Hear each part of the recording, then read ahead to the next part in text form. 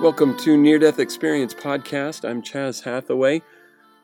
We are going to read an experience from ndurf.org again. This is one by a guy named Philip, and he has an interesting, it's kind of interesting reading these things to see the way people die. I don't want to, it's not like I'm ready to break out into the song Dumb Ways to Die or anything. I don't think death is something to be made fun of like that, but it's interesting to hear all the different ways that people die. I would kind of expect, 3/4 of these to be either car accidents or cancer or something to that effect, dying of old age, a stroke, whatever.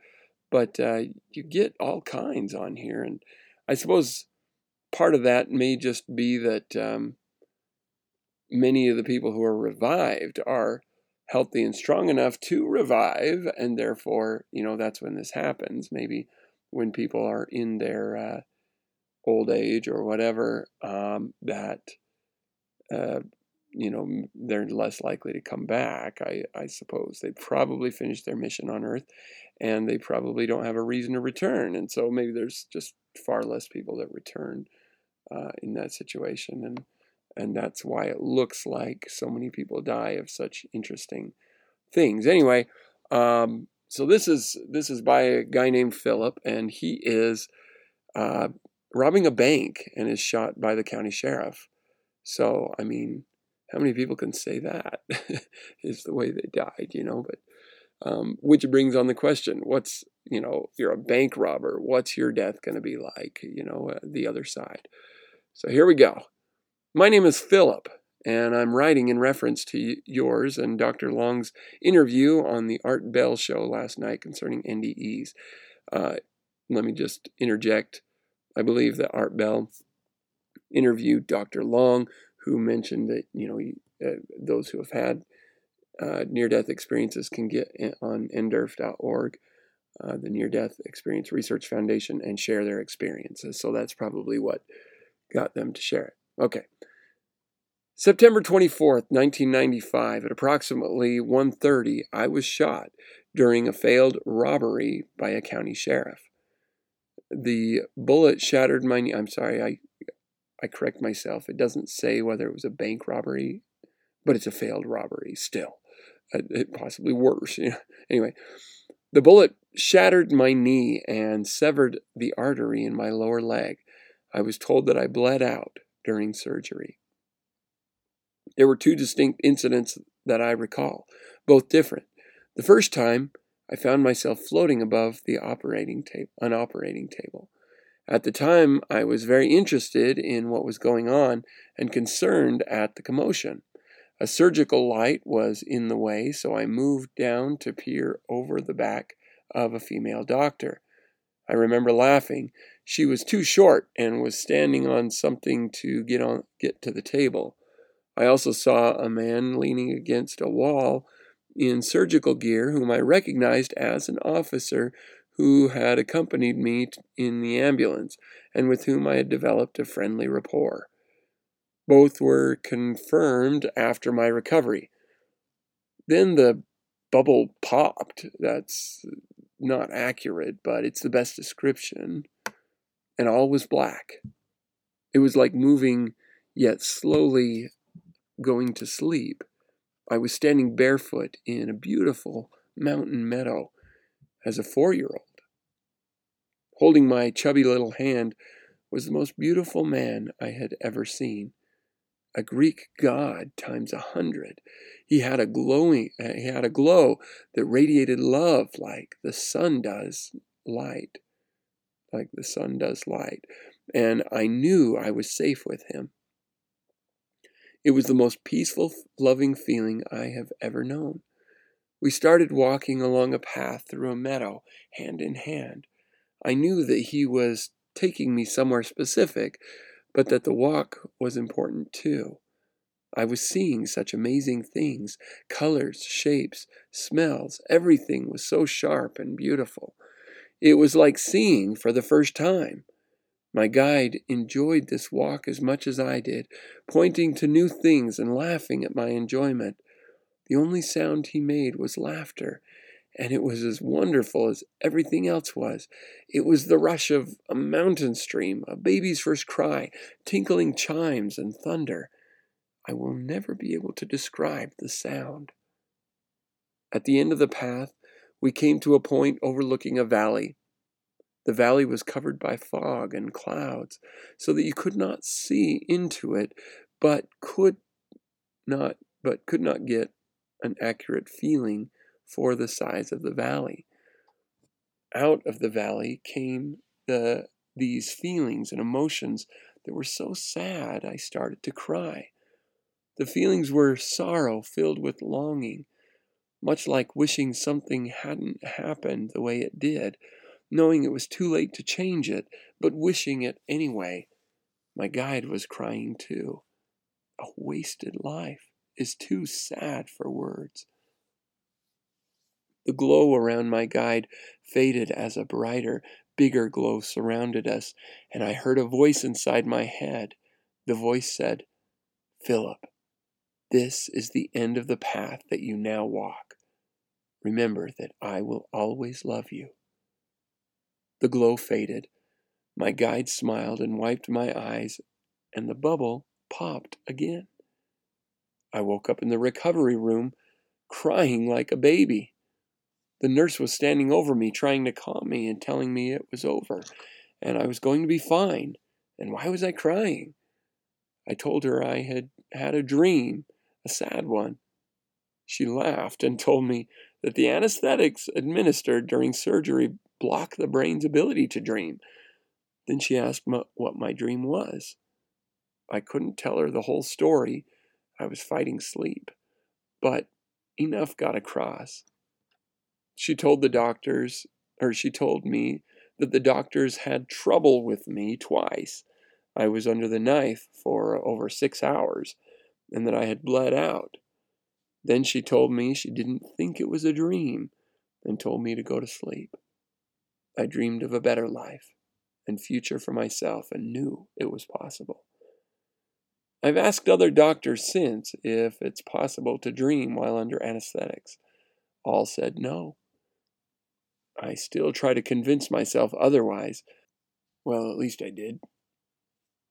Occasionally, just before I fall asleep, I see my guide standing by me. Personally, I believe that I've glimpsed both heaven and hell, that I've not only met my guardian angel, but held his hand and heard the voice of God. That's the end of his experience. Interesting, isn't it? What is a burglar going to experience when they get to the other side? And the first thing he experiences is being a 4-year-old holding the hands of a guide. Sounds like Jesus to me.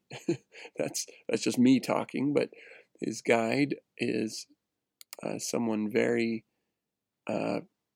loving and very kind. He says that he's in this valley with his guide, and he can't tell the size of it because of fog and so forth. And he's feeling this. He says he's the most beautiful man he had ever seen, a Greek god times 100. Basically, this glorious, beautiful being. And I have to apologize for saying I bet it was Jesus, because I have heard of experiences where somebody spoke with someone glorious beyond description and saying, I felt like it was God. And then when they come back, they see a picture of a great grandfather and say, whoa, that is the man that I saw. And so it's not fair for me to try to say who this was, but his guide, as he says it, the most beautiful man he'd ever seen. And they are having this wonderful experience together. And okay, let's start to analyze a little bit, and I'm going to go into not skeptic mode, but into interpretation mode a little bit. He's in the midst of a bank robbery when he is shot and bleeds out as they were giving him surgery.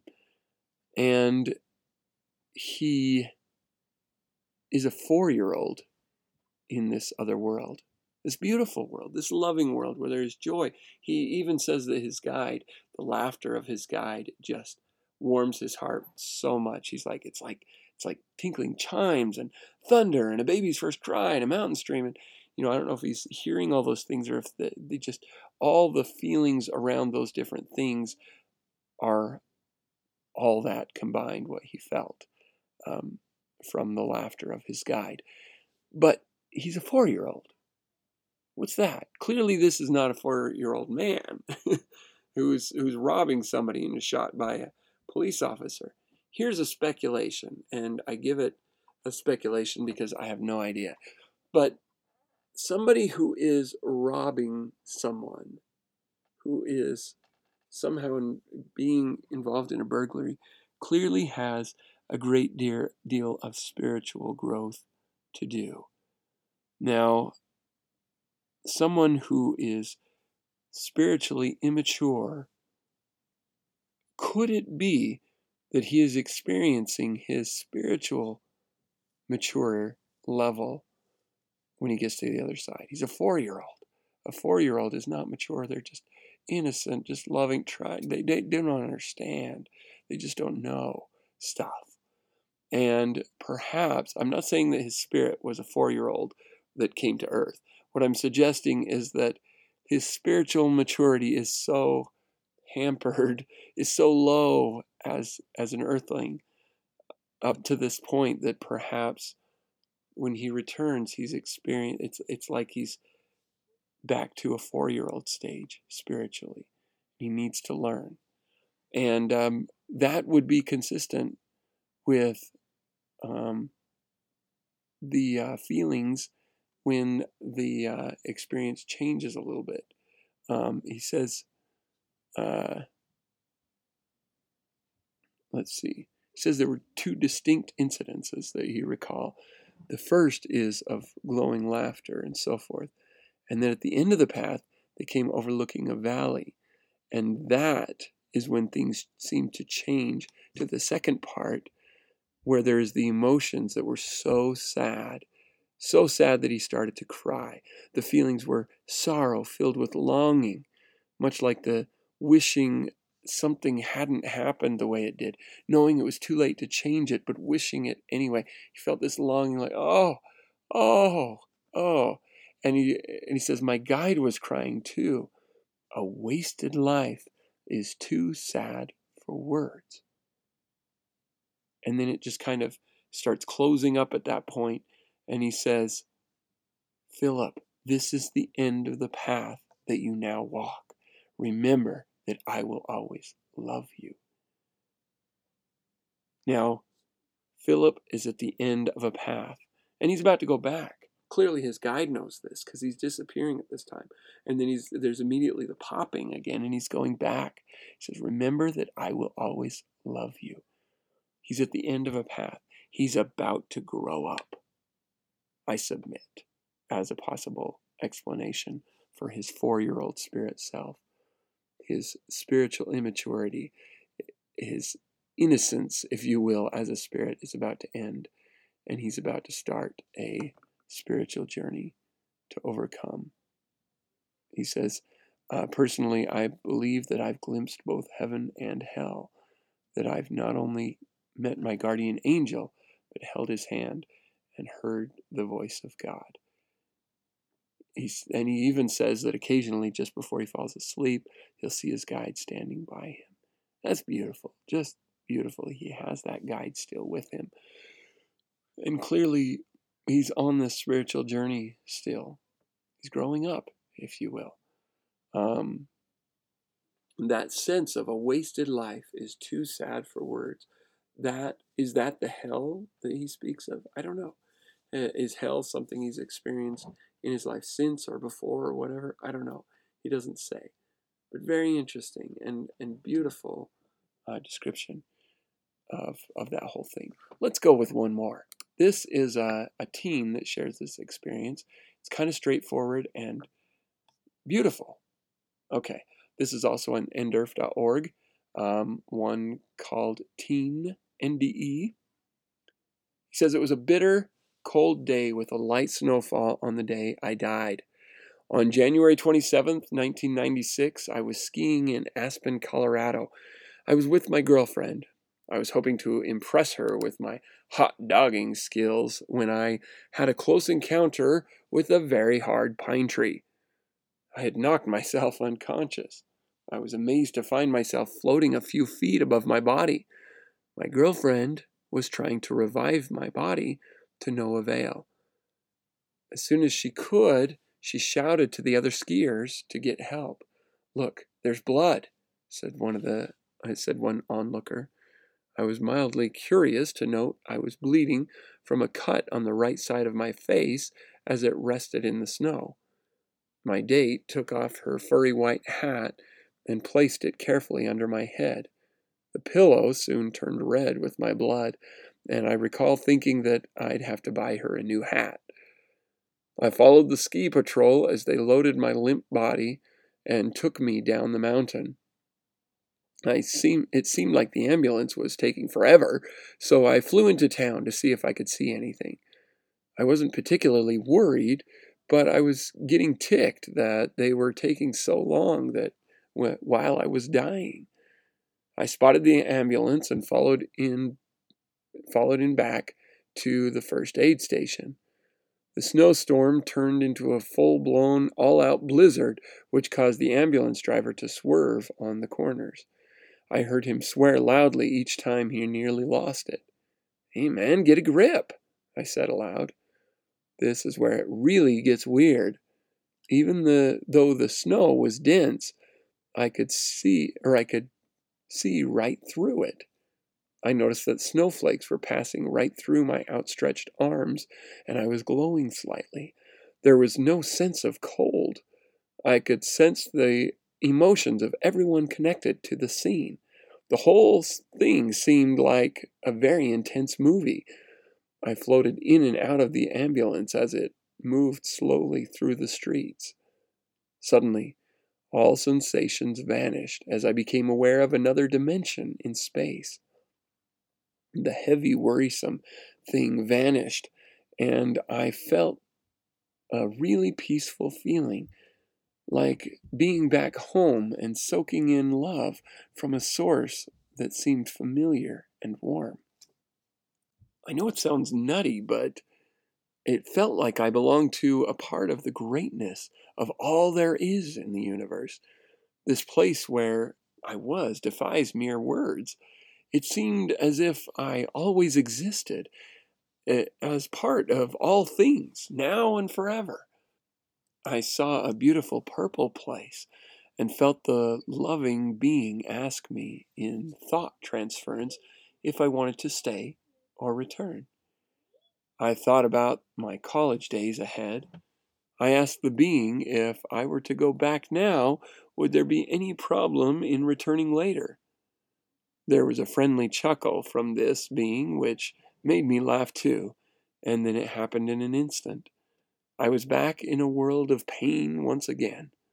I was told I had suffered a concussion and had been out of it for 13 hours.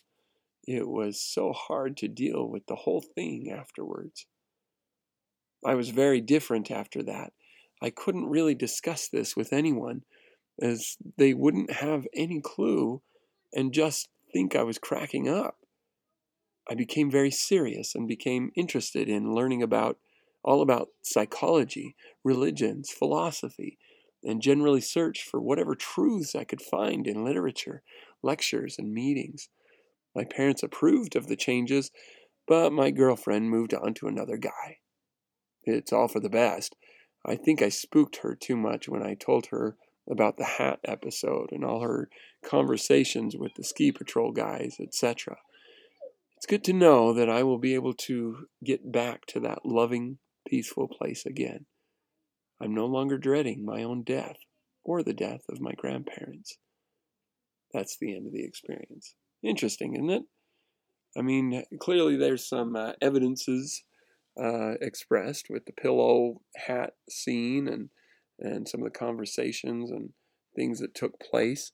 It's interesting that the ambulance driver is pretty much freaking out, swearing every time he's having trouble, and the guy's like, this kid is like, "Hey man, get a grip," and he's coming in and out of the ambulance, which is interesting. It's obviously moving probably as fast as it can, which is not very quick on a slippery snowstorm. The thing that I kind of liked, that I found kind of interesting, is as he's sitting there and they're waiting for the ambulance to get there, he's kind of getting impatient. So he flies into town to see if he can see what's going on. He says he wasn't particularly worried, but he was upset they were taking so long. He saw the ambulance and he followed it back to the first aid station. And so he's kind of following around the truck. He can go to where his body is. He really seems to have control over what his body is doing. He's not being sucked into a light at this point. And then he becomes, it just says that all sensations vanished and he became aware of another dimension in space.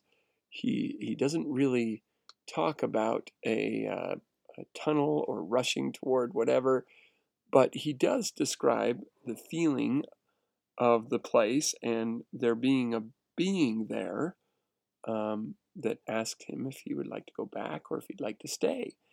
And then, it kind of says, well, if I do go back, am I going to have any trouble getting back here? And I love that the being just kind of chuckles, as if in answer to say that's not a problem. But it's funny, as if he's kind of like, the kid's trying to like, well, is there going to be any trouble getting back? Because I want to stay, but as long as I can come back, I'm willing to return. And there's this little exchange there. Interesting, isn't it? So I like that. It's a teenager, and it has the flavor of a teenager too. I think that's cool. And again, you can read both of those accounts on ndurf.org. And if you would like to tell us about your experience, or you have a question or a comment to make, call 970-NDE-CAST. That's 970-633-2278. You will not speak to a human. You will have the opportunity to give your name, which you can give if you'd like, or you can keep it anonymous. And then you will be given the chance to leave a message. And I will get that message later, and I would like to share it on the show, if you're okay with that. If you do want to leave a message and don't want to share it on the show, be sure that you say so. But I highly encourage you to share something that can be shared on the show. It's totally cool. Don't even worry about if you're stumbling through your words and so forth. We're all humans and having a human experience, but we're spirits having a human experience, and those are the experiences in relation to the spirit that we would love to hear. So with that, thank you again so much for listening.